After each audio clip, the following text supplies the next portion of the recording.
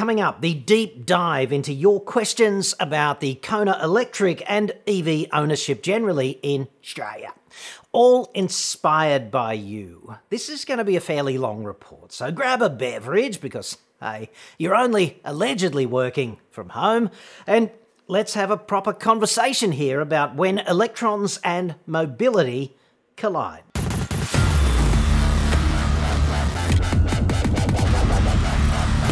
I'm John Cadogan from AutoExpert.com.au, and I get new cars cheap for buyers here in Australia. Website for that, obviously, or you can just click the card that's up there now, dude. The mighty Kona Electric is about to clock over 1 year and 10,000 Ks here in the Fat Cave, and that means the sweet sorrow of parting is imminent. Next Friday, actually, and yeah, I'm gonna miss it, but I have been amassing rather a thick wad of questions from you. Are you parking your Kona EV away from the house now in case it spontaneously combusts? No, I'm not. I got this one from a shit stirrer in the industry whom I will not name just the other day. I would retort on this that we all live in a world that is full of risk. You know, it's typically low probability, high consequence risk, like crossing the friggin' street. Kona Electric was introduced in July 2018 in Australia. That's 31 months ago, right? And there are 75,680 of those being recalled globally as we speak in the most expensive EV recall of all time. There have been 12 reported fires in total, right? And I've covered the recall for that, and I'll put a link just up there if you are yet to be up to speed. And of course, I will wait patiently because, hey, I'm all about serving you. So let's call that an average of something like 35,000 Kona Electric vehicles in service for 31 months on average. Seems kind of fair. That's about 1 million vehicle months in total in service, right? And 12 fires. When you crunch the numbers on that, that's roughly one fire for every 90,000-ish vehicle months in service. And seriously, like the kind of people who get shit scared by this kind of ambient risk either don't calculate anything or they have no idea about risk. It's more dangerous to check your friggin' Twitter while you're crossing the street, right? Incidentally, it was recently announced that the battery manufacturer LG Chem, which builds the batteries for the Kona Electric, they're going to bear the bulk of the estimated $900 million recall cost, with reports in South Korea coming out of South Korea claiming between 62 to 70% of the financial burden will be borne by LG Chem. Of course, the reputational impact for this recall will be almost wholly attached to Hyundai. The electricity grid is not ready for millions of Australians drawing that much power at night. I get this a lot, and I would offer 2 points on this, okay? A, it doesn't really have to be ready now because unless we're all in a simulation running in the Matrix and someone goes out and changes the code overnight, it's going to take decades for the fleet to evolve to full or even majority EV composition. And the grid can evolve as the fleet changes, clearly. And of course, full electrification of transport is a complete fantasy. So I'd suggest this is something of a bullshit argument. And B, on this, okay, on the grid, it is kind of ready, dude, because we do it during the day. If charging happens overnight, there's going to be absolutely no problem. And when you crunch the numbers, which I have done, we need only about 10% more total power generation capacity, hypothetically, to replace every passenger vehicle in Australia and run EVs across the board tomorrow. Pro tip, that'll never happen. I look forward to Hyundai Kia building sporty, sexy and well built as well as affordable EVs, something that is as advanced in terms of technology and battery tech as a Tesla, but actually well built and with good customer support. There is certainly going to be a lot more choice in EVs in the near future, and with its fancy new Ioniq brand, Hyundai is going to be substantially better at customer support than Tesla. Not hard though, really. Of course, Tesla has cult factor going for it thanks to the magnetic pull of electric Jesus. And he is quite charismatic if you are scientifically illiterate. And therefore, many Tesla owners are predisposed to forgive their miracle Teslas for their many and varied pants-pooping proclivities. So there's that.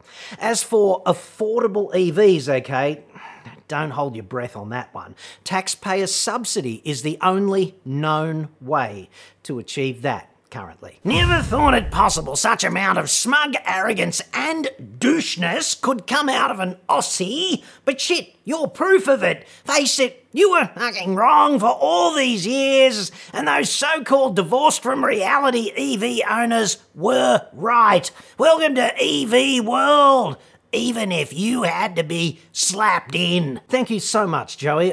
I do, of course, strive for that Goldilocks balance of smugly arrogant doucheness.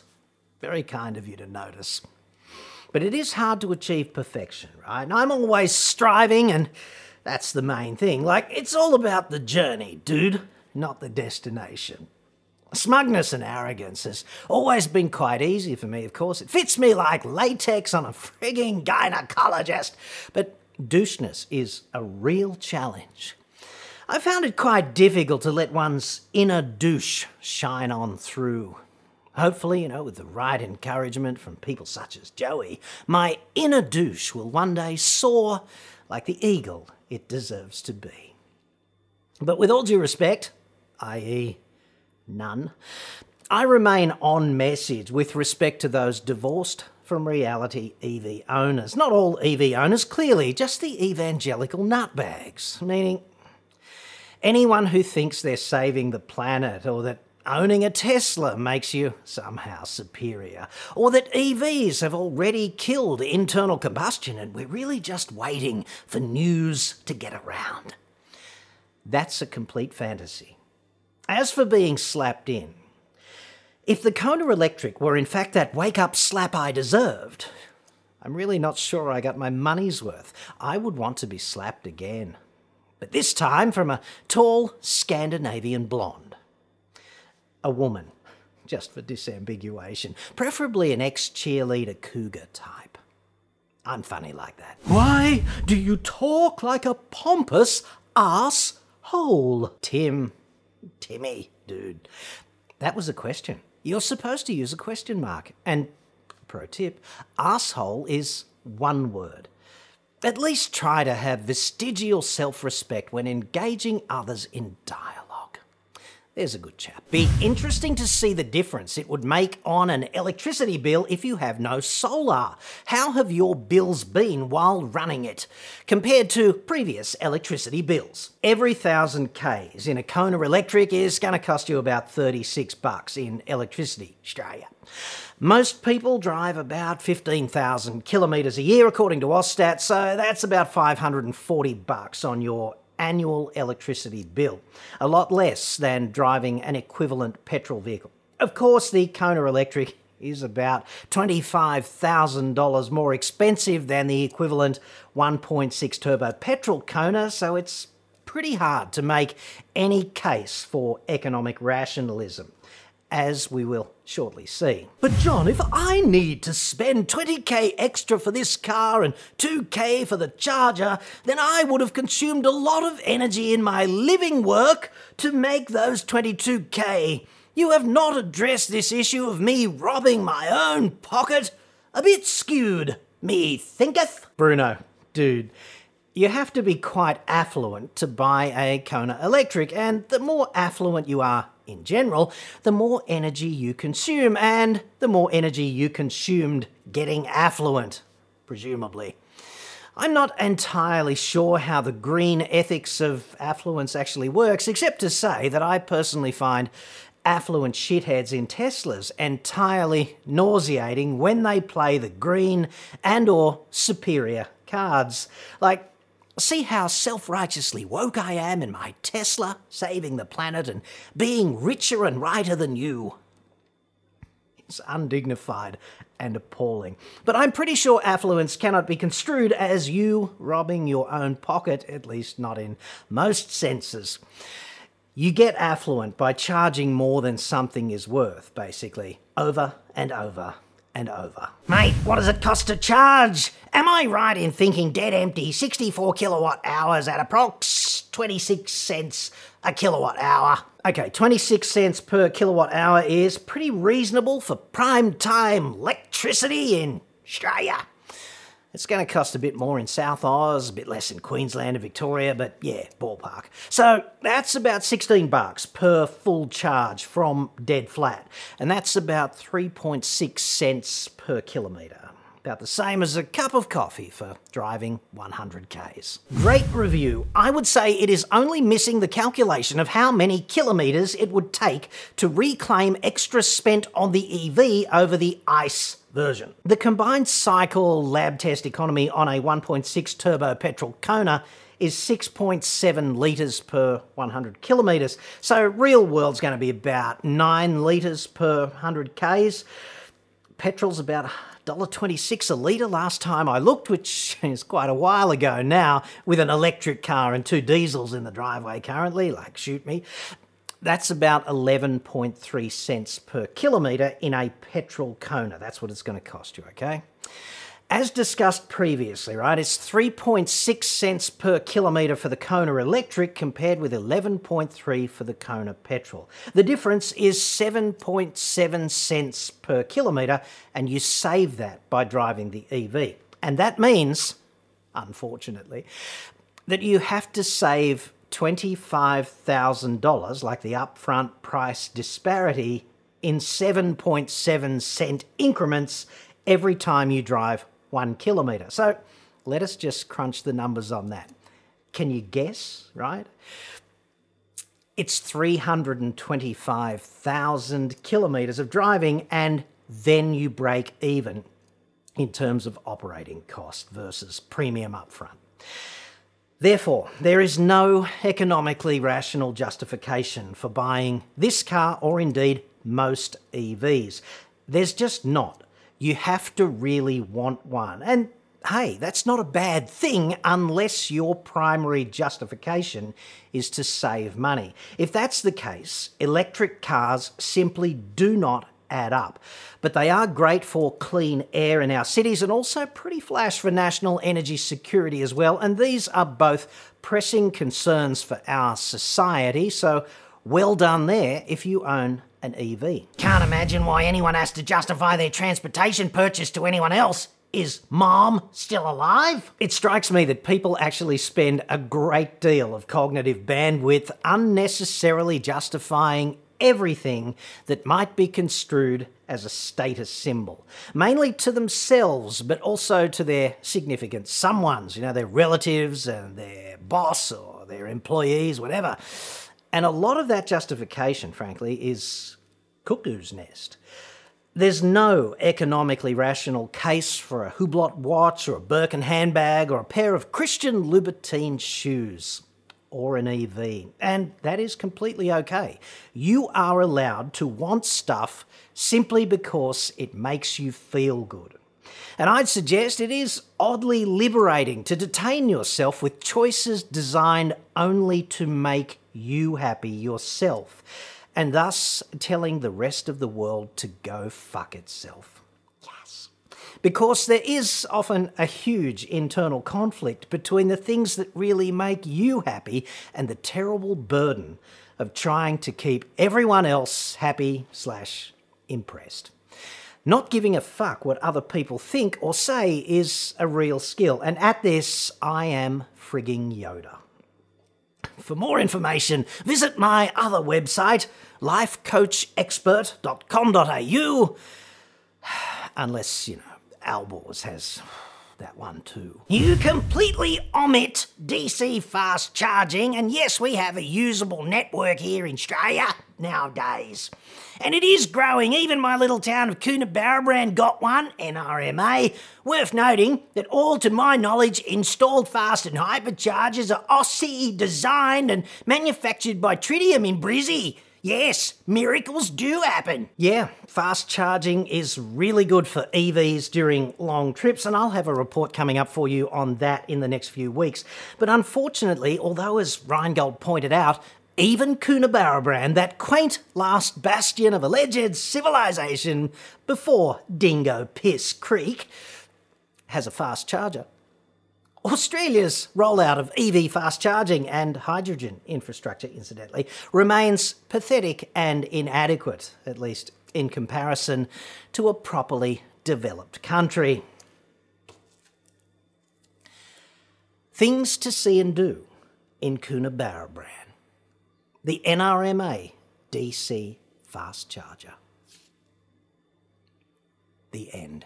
If you haven't coined Petrosapiens by now, you're just a damn fool. I did use that term to define our species somewhat presumptuously in my initial review of this car, because Petrosapiens is who we are.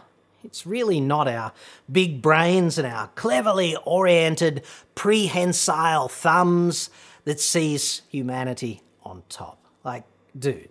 Chimps have opposable thumbs and dolphins have big brains. And guess what? They're not on top. And it is a whole lot of fun being on top. I can agree.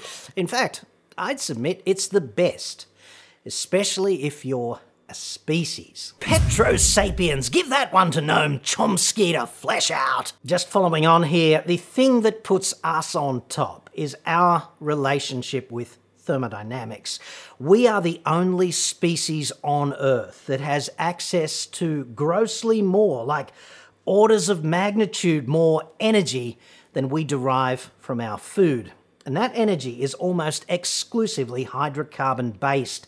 It's why you and your fine beer gut are free to luxuriate through this video instead of going out and busting your ass in a field all day long just to feed yourself before dropping dead in your 20s, right? And that's pretty much how it's been for the majority of human existence. That's not on top, and it's not fun. I'm talking about the pre-Petrosapiens part of human existence. Hydrocarbons are the best thing that has ever happened to humanity. You nutbags, you EV nutbag zealots, don't have to like this because, hey, it's a fact. One bone to pick. Service stations are more than just ritual, they are local employers. Often they are owned and operated by a local family who are active participants in the local community culture. By virtue of that, you have to acknowledge them and their contribution. Most servos in Australia, that's a filling station if you're not from around here, or a gas station in America.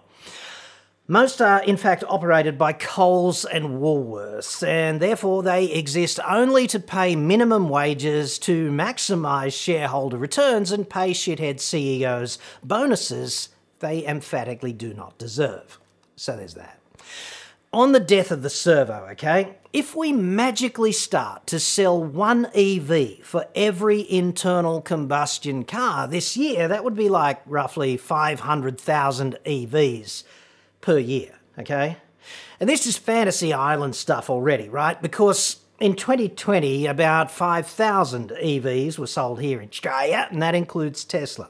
So we'd be talking about an immediate 100-fold increase in EV sales, like magic, right? But if we did that magically every year, 500,000, it would take roughly a quarter of a century to get 12 million EVs on the road here, and that's roughly how many internal combustion cars are out there cruising around today. So the death of the servo is hardly imminent. No more stopping at the filling station, so no more buying, say, local papers or sausage rolls, chocky bars or crisps. Has EV solved the nation's obesity problems as well? I'm pretty sure there's an EV miracle diet just waiting to be launched. Plug in to get thin. Yes, but I'm confident junk food will somehow find a way. Does anyone know how often the average EV owner checks their tyre pressures? The visit to the old petrol station is a reminder, even if not done every visit, but when you recharge daily, will the tyres suffer? Dude, Kona Electric has a tyre pressure monitoring system, so it checks the pressures probably more often than once every second. And it beeps and flashes up a warning whenever a tyre gets low. Additionally, I always carry a 12-volt compressor and a tyre plug kit because there's no spare tyre in a Kona Electric. I'm just a bit Baden-Powell like that, and I know in the modern era it's a character defect. Charging car, run out cable, wait all night for full charge unless local yobbos unplug it for you. Then coil it back up, put it away, then wash your hands every single day. Petrol, every few days and pick up bread and milk at same time. EV, towing, nope. Load carrying, nope. Long trips, nope. And how much does the battery cost, assuming it does last 8 years? Stupid is as stupid does. I just love this one because it is so typical of the anti-EV nutbag cheap shot retorts that I get from time to time. And Steve-O here has ticked practically every box. Like, everyone's a critic, I get that. In fact, though, EVs have their place, but they're not for everyone, like towing and heavy loads, long trips, stuff like that. Far more suited to hydrogen fuel cell EVs of the future, frankly. And that's in its infancy now. Both the vehicles and the fuel infrastructure are very new to non-existent in Australia. But fuel cells themselves date back to the Apollo moonshots, so the technology there is proven and solid. On these other critical points, okay, 10,000 Ks in a year is what I managed in that EV, roughly. And okay, it was a pandemic, so I didn't drive as much as otherwise I might have. I tend to charge up when the battery is at about 25-ish%, right? That's a trigger for me. So at that point, I need roughly 50 kilowatt hours of electricity. It takes about 7 hours to deliver that with the fast charger out the front, and I don't actually, quote, wait all night. I just dream quietly about Poontang Island and eventually lifting travel restrictions, allowing me one day to return. And the recharging just happens in the background while my eyelids are shut and I'm dreaming those pleasant dreams on the beach with the Ming moles. And as to, quote, every single day, okay, my 10,000 Ks and typical recharging at about 25% capacity has resulted in roughly 30 recharge events for that car in about a year. And hey, if I'd driven 15,000 Ks, it'd be what, 45 recharges. But anyway, my 30 recharges means about one recharge every 12 days on average. And I'd suggest that that is hardly a daily grind. To this pressing matter of, quote, unless local yobbos unplug it for you. If you're not from around here, a yobbo is the outspoken miscreant but basically harmless version of a bogan, like an average member of society. And a bogan is just like a redneck, only slightly more rat cunning and much more of a mad rooter. I hope this helps. Yobbos will not be unplugging the car as a prank, okay? The recharging plug locks into the socket when you lock the car. It's all part of the car's locking system. And I'd suggest cutting the cable for kicks would also be rather a bad idea before you go out and suggest that. 240 volts at 32 amps from that fast charger. It's 7.7 kilowatts. I love the smell of barbecued yobbo in the evening, you know. And yeah, it is protected by a core balance relay, like a residual current device, but are you really prepared to roll the dice on that working in the moment? As for, quote, then wash your hands every single day. Imagine the burden of having to wash your hands every single day, like, Jesus. That would be just the thin end of the wedge too, I'd suggest. A slippery sodium stearate slope of endless frigging hand washing. If we give just an inch on this, If you start washing your hands after every single recharge, some woke friggin' do-gooder lefty is gonna tell you to do this before, I don't know, also preparing food. And next it'll be friggin', and wash your hands after pooping. I know. What purpose would that serve? The paper's not dirty. Or in between pooping and preparing food, wash your hands again. Like, they make this stuff up, these do-gooders. It would never end. No amount of hand washing will ever be sufficient to satisfy these kinds of EV driving hand hygiene friggin' zealots. Everyone knows that washing your hands every day is absurd. It's impractical and unnecessary. It would be just like, I don't know, slipping on a pair of fresh underpants every day. Like, who has time? At least we can all agree, I think, that, quote, stupid is as stupid does. It's always nice to find a point of common ground, finally, isn't it? And of course, I think that we can rely on one thing here, okay? As cars get more and more stupid-proof, there's always a more advanced idiot just waiting out there in the wings, isn't there? We Petrosapiens, we're quite funny like that.